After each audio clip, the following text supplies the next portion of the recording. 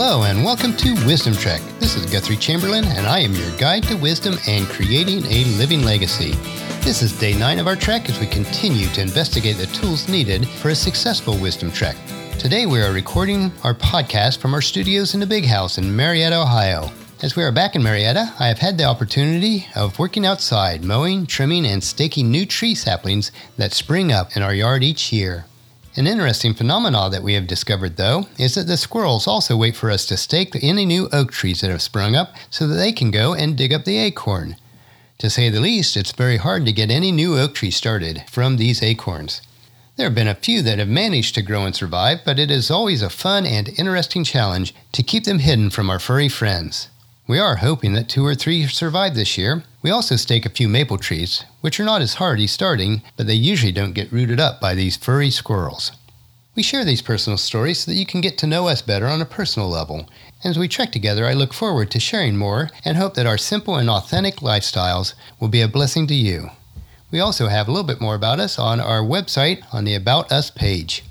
We'd also like to get to know you better, so feel free to share with us either on wisdom-trek.com or leave us a message on the Facebook page, Wisdom-Trek. During the first 2 weeks, we are laying the foundation for living an abundant life while creating a living legacy. Please take time to review any of the episodes that you've missed up to this point.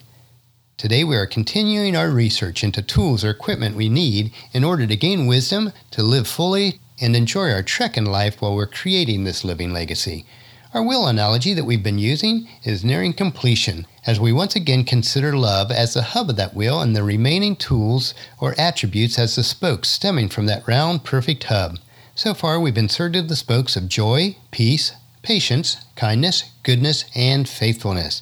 In our second analogy of love being your backpack for this trek, we only have a couple more tools or attributes to make a complete set. I hope that these analogies will help you to understand the importance of each of these traits. The 2 remaining spokes in our wheels, or tools in our backpack, are gentleness and self-control. As I've said before, that these attributes will allow us to create a legacy of wisdom, to seek out discernment and insight, to boldly grow where few have chosen to grow before, and in doing so, we will establish the framework in our lives that will truly allow us to live long and prosper. So let's look at gentleness, that tool or spoke, the attribute that we will consider today. Gentleness in our society is often misinterpreted or equated with weakness, especially in men. Very few men would probably seek out the title that he is a gentleman. But in the same line of thought, we seek to be considered gentlemen. Interesting though, they both have the same meaning. Gentleness is one of the most powerful of all the tools we have in our backpack. It is born out of a person that also has great patience and is at peace with themselves. It is a person who does not need to be in control of others by force. It is a reflection of a truly mature and wise individual. Or you could say it takes a truly strong person to be gentle. Gentleness means recognizing that the world around us is fragile, especially other people. It is recognizing that our own capacity to do harm and choosing instead to be tender, soft-spoken, soft-hearted, and careful. When we are gentle, we touch the world in ways that protect and preserve it. Being gentle does not mean being weak. Gentleness can be firm, even powerful. To behave in a gentle manner requires that we stay centered on our core values and strengths, and we are active rather than reactive. Coming from this perspective, a gentle word or touch can allow us to focus on doing good instead of doing harm. Gentleness is when you care enough to choose not to be harsh, rash, angry, or rough. An example of gentleness is when you know and use the best way to hold a baby, an egg, or a butterfly. A gentle person knows better than to harm others, so they choose to act in a way that does not. A gentle person does not seek to make other people angry. Gentleness may lose us some battles, but it helps us to win the overall war. A gentle response tends to create fewer enemies and many more friends. Or as Ralph Stockman put it, nothing is so strong as gentleness. Nothing is so gentle as real strength. The Bible also gives us the wisdom that we need to be a gentle person. Proverbs 15:1 says, "A gentle answer deflects anger, but harsh words make tempers flare." And also in Proverbs 15:4, gentle words are a tree of life. A deceitful tongue crushes the spirit. So think about that. A gentle answer deflects anger, but harsh words make tempers flare. We know that is true. If you are a gentle person, you are a powerful person. By controlling yourself, you are able to manage situations and people, especially if they're volatile. The Apostle Paul in his letter to the church in Ephesus encourages the believers there to always be humble and gentle, be patient with each other, making allowances for each other's faults because of your love.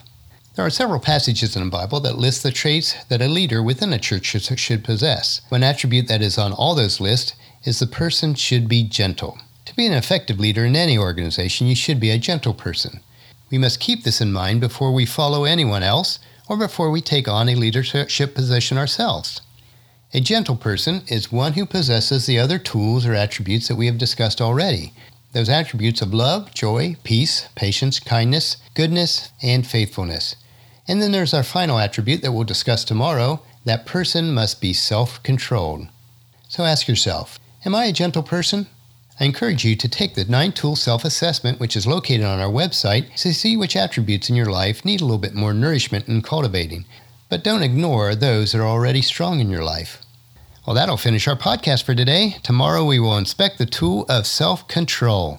The only way to exemplify all of these traits in our lives is by possessing self-control.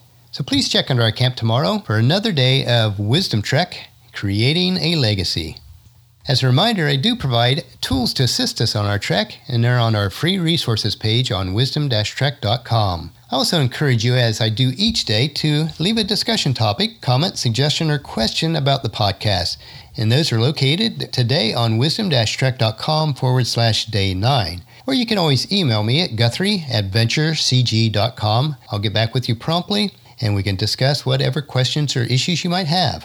If you've not done so already, please take time to subscribe to the podcast through iTunes, Stitcher, or whatever your favorite player is. We also have subscribe to buttons on each one of the daily podcasts.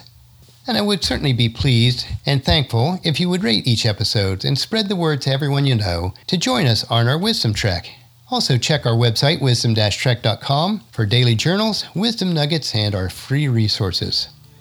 So as we take this trek together, let us always remember to live abundantly or fully, love unconditionally, listen intentionally, learn continuously, lend to others generously, lead with integrity, and leave a living legacy each day. This is Guthrie Chamberlain reminding you to keep moving forward, enjoy the journey, and create a great day. See you tomorrow.